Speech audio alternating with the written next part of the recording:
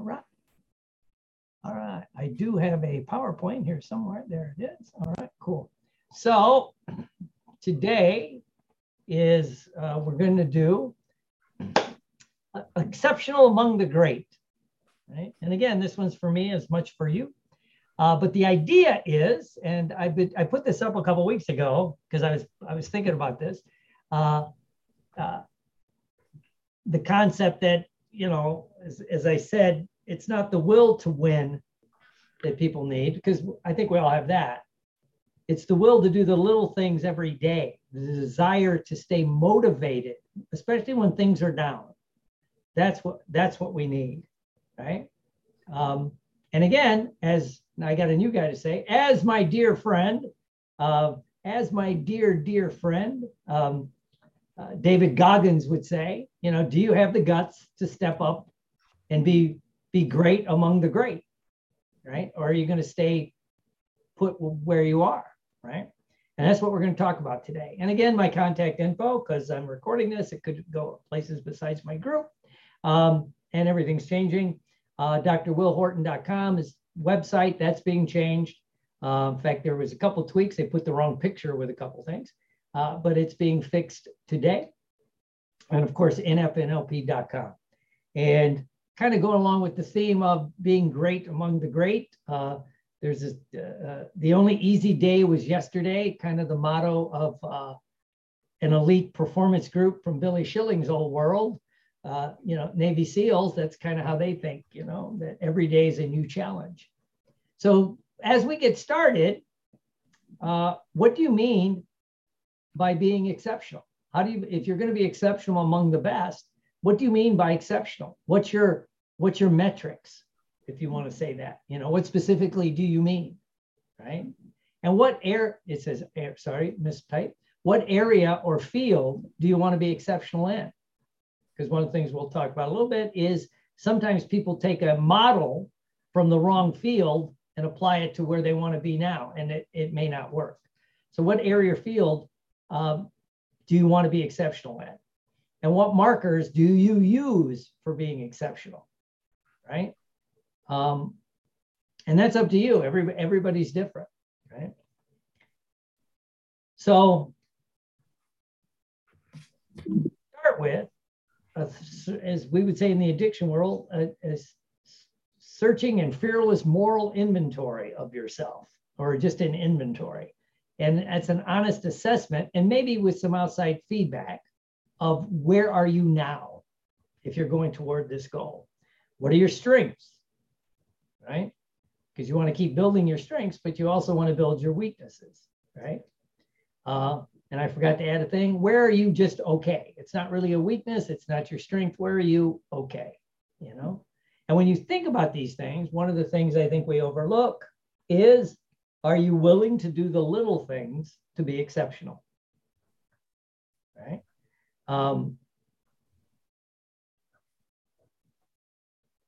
And that's an interesting thing, right? When you really, really think about it. And we'll get to that in a few moments, right? So there's some problems, and these are global kind of problems, which is picking the wrong model, right? Because maybe you're not using the right metrics in what do you want to be. For us hypnotists and NLPers, do you want to be an elite hypnotist? Do you want to be an Orman McGill, right? Or do you want to be a great business person that does hypnosis? They may not be and they're not the same thing, right? So, maybe you're picking the wrong model for what you want, right? And then that easily leads into modeling the wrong things, right? And TR there stands for Tony Robbins. It's not people are still doing it. They'll go to a Tony event and they want to be the next Tony Robbins, right? I don't know how many times over the last 30-something years I've heard, oh, people tell me I'm the next Tony Robbins, right? Well, are you 6'7"? Have you been doing this since you were 16? And, did you get trained by Jim Rohn and Warner Earhart, right? I mean, you could go down the list, probably not. So you may not be the next Tony Robbins. And usually, then people are modeling the wrong things. You know, I've seen people literally set up a seminar, spend lots and lots of money, time and effort, you know, getting the music and putting up lights, and they're going to do all this. If you've ever been or seen a Tony event, right? It's a show.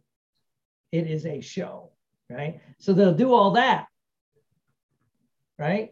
But they don't have the goddamn skill set, excuse my language, to step up if they got a room full of people to handle the group. It's a, you know, so they're modeling the wrong things, right? Not doing research to where your model started, not where they are right now. If you're going to run a marathon and you've never run a marathon and you pick a model and you're going to jump up tomorrow and try to run, you know, 26 point, whatever it is, 2 or 26 and a half miles, it's probably not going to end well, you know, except for our dear friend, David Goggins, who kind of did some batshit out of the box stuff. And it usually didn't end well for him, right? But I mean, so where, you know, people that I know that have run marathons, where did they start? You know, maybe they had to start with just jogging, running, you know, a mile or 2 miles or wherever it is. But too many times we judge ourselves by our starting point. Well, we judge our starting point to where they are. Right? So being able to handle a big crowd, giving a dynamic seminar. Well, if you've never done it, it's a skill set that some of it, yes, you can practice it and model it, but some of it, as they say in theater, you have to learn on stage. There's no other place to learn it, right? Or on set. That's where you're going to learn some of this stuff, right? So you got to do the research of where your model started. What did they do at the beginning? What did they do next? A few years ago, I did a deep dive, if you will, into Tony Robbins and put up all these videos of what makes Tony Tony. That's what I was calling it, right? And I went back, and thank God for Google, it's easy to do, you know, found his stuff from the early 80s, right? When he was really getting started in that, you know. And so what, you know, it was easier to track where he was, right? And what got him to where he is. And then another big global problem is looking at what you have to give up. You're not looking at what you have to give up maybe to become exceptional, right? If you want to run marathons, you're going to give up some of your free time. You're going to give up eating crap all the time, right? And you got to, yeah, you fuel the system, do the things that you have to do, nurse the injuries, What do you have to give up to become exceptional, including family and friends? Okay? And we'll get into that in a little while. And colleagues, right? And again, now we'll get a little bit more specific, picking the wrong model because you like them. I really like that person, right? Okay, well, first, do you really know them? Sometimes we pick models from afar because seeing them, you know, doing seminars or, you know, of course, now with online stuff, right? And again, you can model people you don't like, right? If they have the skill set that you want, right? So we pick the wrong models, right? Or they're dynamic or whatever it is, right? Are you picking a model that works for you? And again, I kind of fall back to, again, judging where you are now to where they are now. So if you want to become a, you know, big public speaker, you know, you might want to look at, you know, how they got started, whether it's Tony Robbins or, you know, whomever you're modeling, right? And again, another specific problem is not being honest with what you can or will do or not do. You know, I was talking to somebody and they go, "You used to do stage hypnosis." I said, "Yeah, not a lot. It wasn't my main livelihood." And they're like, I really want to do this and I want to do that. And I'm like, great, you know, I'll turn you on to some people who can train you up to do that. But we're talking about some other stuff. I go, don't you have a private practice? And they go, yeah. I go, well, are you going to give that up?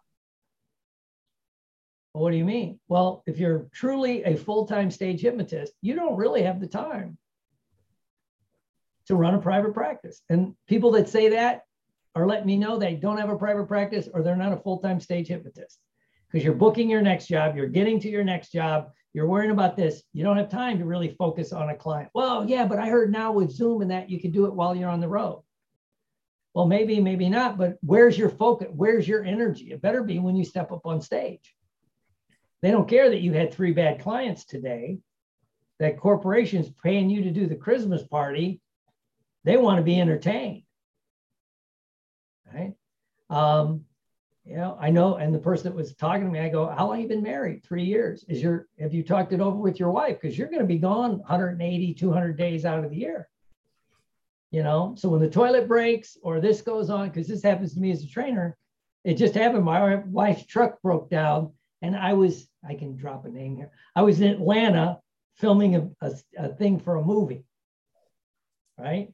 So I'm in Atlanta, cars broke down here. We don't really have family down here. So I was talking to her, but I'm like, honey, I can't really worry about this shit right now. I feel bad, but she's about ready to call me on the set. That's my job, is to, you know, hit my complicated part of acting. Hit the mark, say the line, and don't bump into any furniture, right? But it's like, are you willing to give that up, right? And people don't think about that. I heard Tracy giving a talk once on comedy, and Tracy Cannon, wonderful, funny stage hypnotist and professional comedian. And we were somewhere and everybody was talking about, oh, I want to do that. I want to like do stage hypnosis and comedy and be on the road. She just said, yeah, in one way, it's a fun life. But in another way, don't confuse it with being on vacation. I always tell seminar people that when they want to start doing seminars, you're not on vacation, you're on a business trip, you know? And I know a true seminar person, because like, you know, the seminar ends at 5 o'clock. This evening, 5 o'clock this afternoon. If they're truly a seminar person, they're probably trying to get their ass to the airport, get on the next plane to go home. They're not taking, oh, why don't you take some time and see the sights? I didn't come here to do that, right?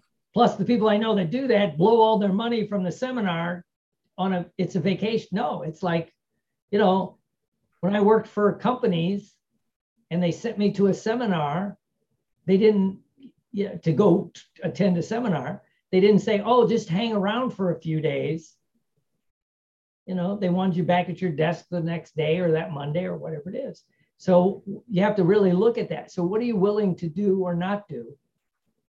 You know, and again, if I can, our dear friend Tony Robbins talks about on one of his talks, I can't find it now, but he goes, the bad side to being an internationally acclaimed public speaker, right? The things he missed, you know, family and friends, things going on, right? Because you're out doing, it's why he's cut back now. But anyway, so are you being honest with yourself what you can or will do or not do? And again, this goes back to modeling the right people. You know, it's easy if you know, the person that said they really wanted to do it and they were talking about the person they were going to model as a stage hypnotist. I said, I like the guy. He's a great guy. He's single and he loves being single and being on the road. And I go, from what you've told me, you're not single. And, you know, it's, you know, and all the back stories that go with that. People will be whispering in your wife's ear, what's he doing when he's on the road? You know, and then maybe if she's seen a show, people come up and talk to you, things like that. And again, that's rose-colored glasses. Oh, everybody will support me being on the road. Well, really, right? Really. You know? So what are those things? Modeling the wrong things. looking at the sizzle and not the steak, right? And again, use the Tony Robbins example, the music, the light show, and all that. And put aside the fact he has 400 or 500 volunteers running around, but put that aside. But the music, the light show, and all that is the fact he is very good at what he does, right? And he's been doing it a long time. And he is an exceptional change coach, if you want to call him that, right? The few things I've been at live, I've watched him do amazing work with people, right? It's like he knew how to do that as well as be a great public speaker, right? And if all you're trying to do is be a public speaker, but you can't handle when that thing come out of left field. I remember at that one Date with Destiny I was at, to use him as an example, our dear friend Tony, to link it again. And he went and he asked a question. I forget what it was about model. I don't know what it was, but he was talking Date with Destiny's cool thing. And the person stood up and he goes, yeah, da, da, da, da, da. And the person goes, well, you know, underneath it all, I'm really thinking of, I came here this weekend because I figured if I couldn't change, I was going to kill myself. That's a hell of a freaking statement in front of several thousand people, which also gives me some other back. But I'm like, I watched him do a beautiful intervention with this person, right? He had the skill set, right? That's you got to build the right skill set for what you want to do. And that person wanted to be a stage hypnotist. I said, well, first you got to learn stage hypnosis. You got to learn timing. You got to learn all that stuff behind the scenes, you know? Not knowing, again, modeling the wrong thing, not knowing what they did at the start to get that steak, you know, and start doing that as you build the other skill sets, right? And part of that is starting too big, right? Starting too big. How many times do we see somebody get their break? I know this from performing arts. Every once in a while I hear it said, they get their break too early, right? They got a big breakthrough and then it's downhill from there, you know? And again, since we were watching rock videos at the beginning, the one-hit wonders or the 1 year wonders, they're the biggest thing you ever heard, then they disappear, right? And again, it's with that is taking consistent action. When I look at a lot of what I would consider exceptional performance, they take consistent action toward their goals, depending on what you're modeling to be exceptional at, right? And here's a big one, comfort zone. If you're good at what you do now, and let's say you want to be exceptional in the field you're in, if you're good at what you do now, at some levels, it's easy to stay there, right? And that could be part of that's the paradox of success, and the paradox of knowledge, right? I'm pretty successful now. You know, why do you want to step up a level? Why do you want to do this, right? And it sounds easy, but it can be quite challenging, right? And when I just to self-disclose, as I always do, sometimes too much. When I started taking professional acting classes again and doing this and starting to do film, after being around, doing theater for early decades, and good at it and known in the area I lived in, was easy, right? I didn't have to audition half the time. I just got offered, hey, Will, there's this play coming up, and it was just picking what I wanted to do, right? And when I decided to try this other stuff, it was scary. And several people asked me in the theater groups I was in, like, why do I want to do that? Right? Why, you're good at what you do. You're good in one of the best. I still have trouble patting myself on the back. You're probably one of the best in the area at this, playing these parts in stage, community and regional. So why do you want to step up where it may not work. Right? So that's the paradox of success. I'm like, I could just stay here, keep doing what I'm doing. I'm having fun, you know, and this and that. But do I want to go to the next level? Right? Whatever it is, right? And then with that, I always talk about the paradox of knowledge, that you have a little bit of knowledge, which is a good thing, but can hinder you in other things, especially if you're trying to tweak your skills or take your skills in a different direction, right? Like I said, I'm good at stage acting. I understand it. I've been doing it forever. It was very easy for me after doing it for all these years, right? And plus, for those that are into it, I think there's a past life experience in there I could talk about with that. But it's like, boom. So then I step over and start trying to do film. And the knowledge that helped me in one area, some of it transcribes or transfers to the other, but other stuff, no, not at all. It's a problem.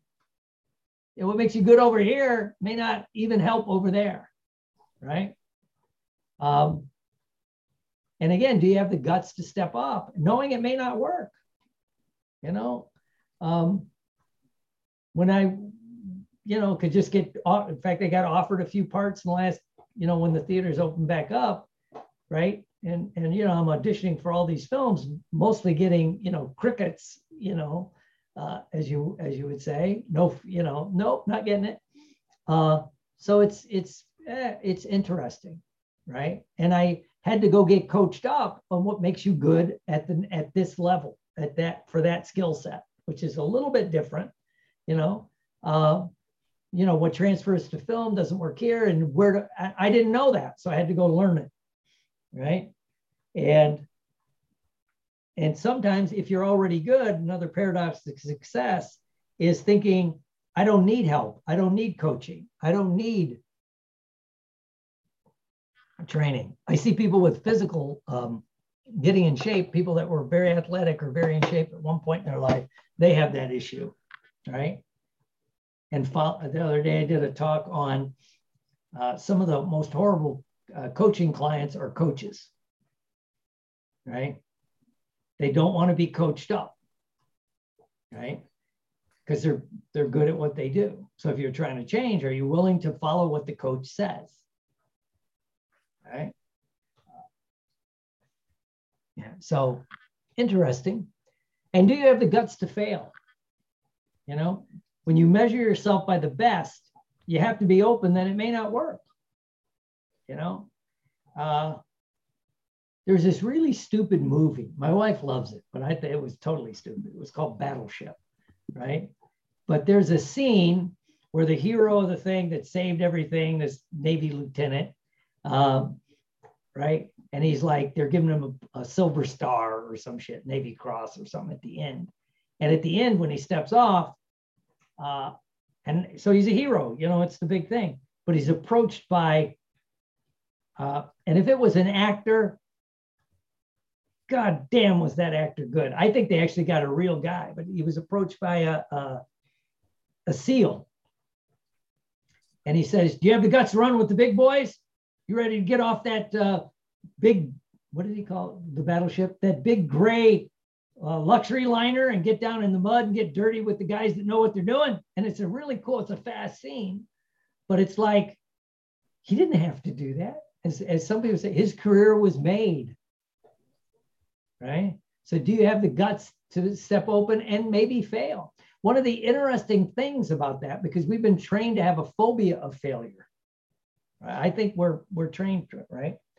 Is, at least in my life, and later on, you know, a couple people I could ask here, the people I've seen that are truly elite performers never judge the failure of people that tried what they did, right? I got hurt, Ranger stuff, right? So didn't become one really, right? I got to hang out with them because I ended up in a unit that was attached to a Ranger unit, long story. But those that made it through Ranger training never looked down on the people that at least stepped up and tried. right? Um, it's usually the people, as I always say, you know, your fat cousin, they can't get off the couch that would make fun of you. Yeah, see, he told you shouldn't even try, da, da, da, da, da, right? But we have that phobia of failure, right? And I use the Super Bowl as an analogy. No one remembers the person, usually the team that lost the Super Bowl, right? And to take it to the extreme, back in the early 90s, I think it was, the Buffalo Bills made it to 4 straight Super Bowls and lost one close, one so-so, and then had 2 blowouts. But I remember when they were going back to the third or the fourth Super Bowl, there were people saying they shouldn't even be allowed to play in the Super Bowl. And everybody's going, do you know how hard it is to get there? The fact they got there 4 times in a row, which makes them the second best team in one of the hardest sports in the planet. Yeah, but they suck. You know, and actually they had the best record in those 4 years span than anybody, right? So I think that's the phobia of failure, right? And again, when you look at lead performers, someone they're open to all their setbacks, you know, and a lot of them will talk about it, blowing stuff up, things not working, right? So there's that. And do you not have another problem is not having the markers of success. Right? So you don't know what success looks like, sounds like, feels like for you, and in that endeavor, you know. And I should have added incremental models of success. You know, getting your first gig if you wanted to be a stage hypnotist, right? Getting good feedback on that stage show, then getting your second one. And then, you know, maybe getting 2 in 1 week. Those are incremental models of success. Rather than I want to do 3 shows a week. Well, first, do you know how to do 3 shows a week? It's tiring, you know, whatever it is, right? So what are the markers of success? You know, you want to run a marathon, you should be able to run a half marathon, you know, the 13-mile thing. So anyway, so what are the markers of success? And exceptional people alienate many, right? Whether they try to or not, you know, your current family, friends, colleagues will sabotage you. It says may, but a lot of them will, right? And I use the addiction analogy for that. A lot of people, when they first get ready to get sober, they think, oh, my friends will support me, you know, because they're going to think I'm doing great, right? Thus the saying, you know, new playmates, new playpens, right? But they may sabotage you. They will sabotage you because your success is threatening to people, right? Because what's that say about them? Even in our little field, when people start making, you know, doing well, starting to speak at conferences, you know, unless you're ready to change your colleagues, I wouldn't even call them necessarily friends, to be honest with you. But colleagues, as you know, it's going to change. And can you let go of those people that don't support you? Right? It's like this reminds me of a story. I'm going to screw it up because I didn't practice it. It just came to me. But the person was going to have a big party. And so they told their significant other to invite all their friends and family. And so they said, okay. And so they set the party up. And so then what they did is they called everybody, their friends and family, and all the neighbors and all the people around. But instead of inviting them to this big gala party, they said, you know, we're having some difficulties and can you come help us? You know, so we're getting together like, you know, Saturday at 7. Can you come help us? We need help. Right. And so, you know, and so then when the party was getting ready to get started, the one person says, these aren't the friends and family. These are like some of these people we barely know. And the other person said, yes, but these are the people that will support you. Right? Yeah. So can you let go of the people that aren't supporting you. Because those that don't, they'll play on your fear of failure. You know, as I always say, especially close friends and family can push your buttons because they installed those son of a bitches. You know, so they know right where they are. You know,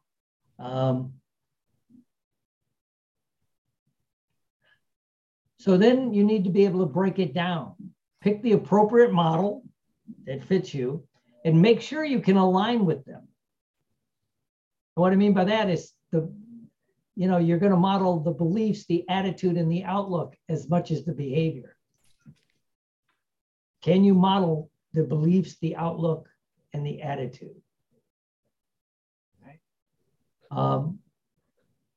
Is there an internal, can you step into it? Can you align with it? Right?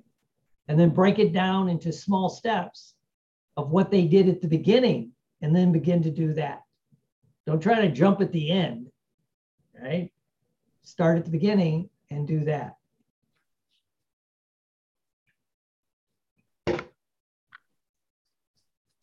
And I would say, and this is what we'll do a quick exercise, do a trauma or polyvagal thing to align with whatever blocks you may have toward going toward that goal.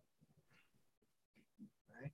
Whether it's letting go of friends and family, whether it's being okay with being the center of attention. If you want to be a big time speaker or stage hypnotist, that you got to be okay with that.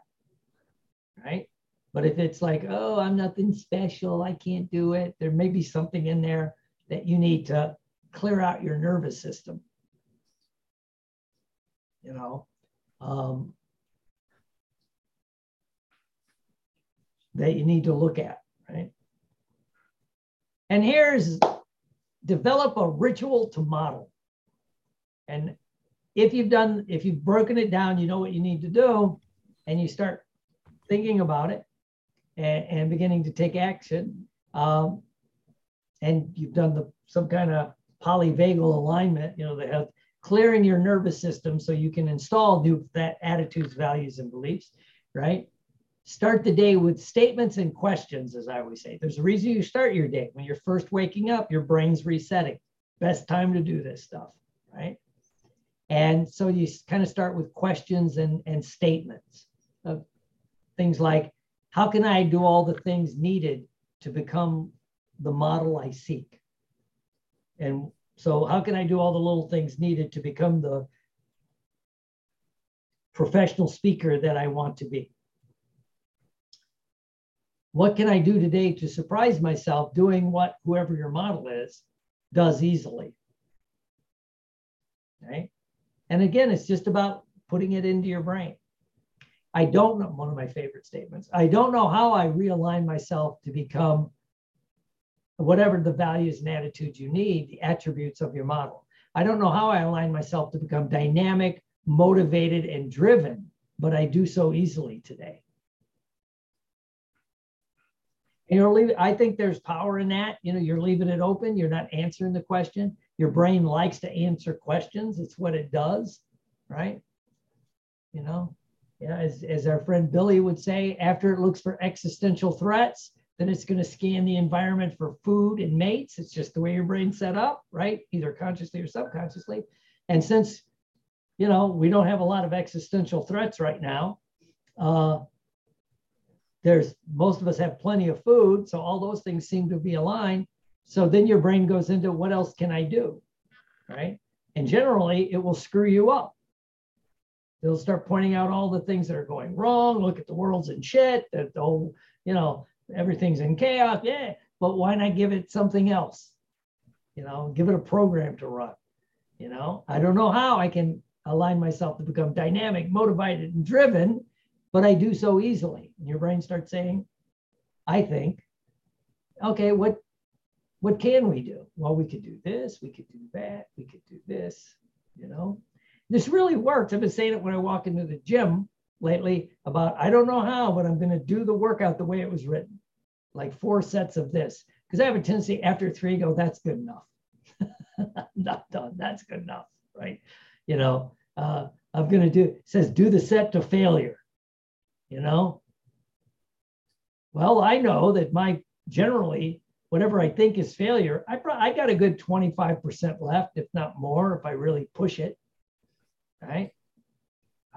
And I know when I say that as I'm getting started, it seems to work, right? So questions. And then also use statements like I'm a dynamic, powerful speaker and trainer, if that's what you want it to be. I'm a dynamic, powerful therapist and healer, whatever it is, powerful statements.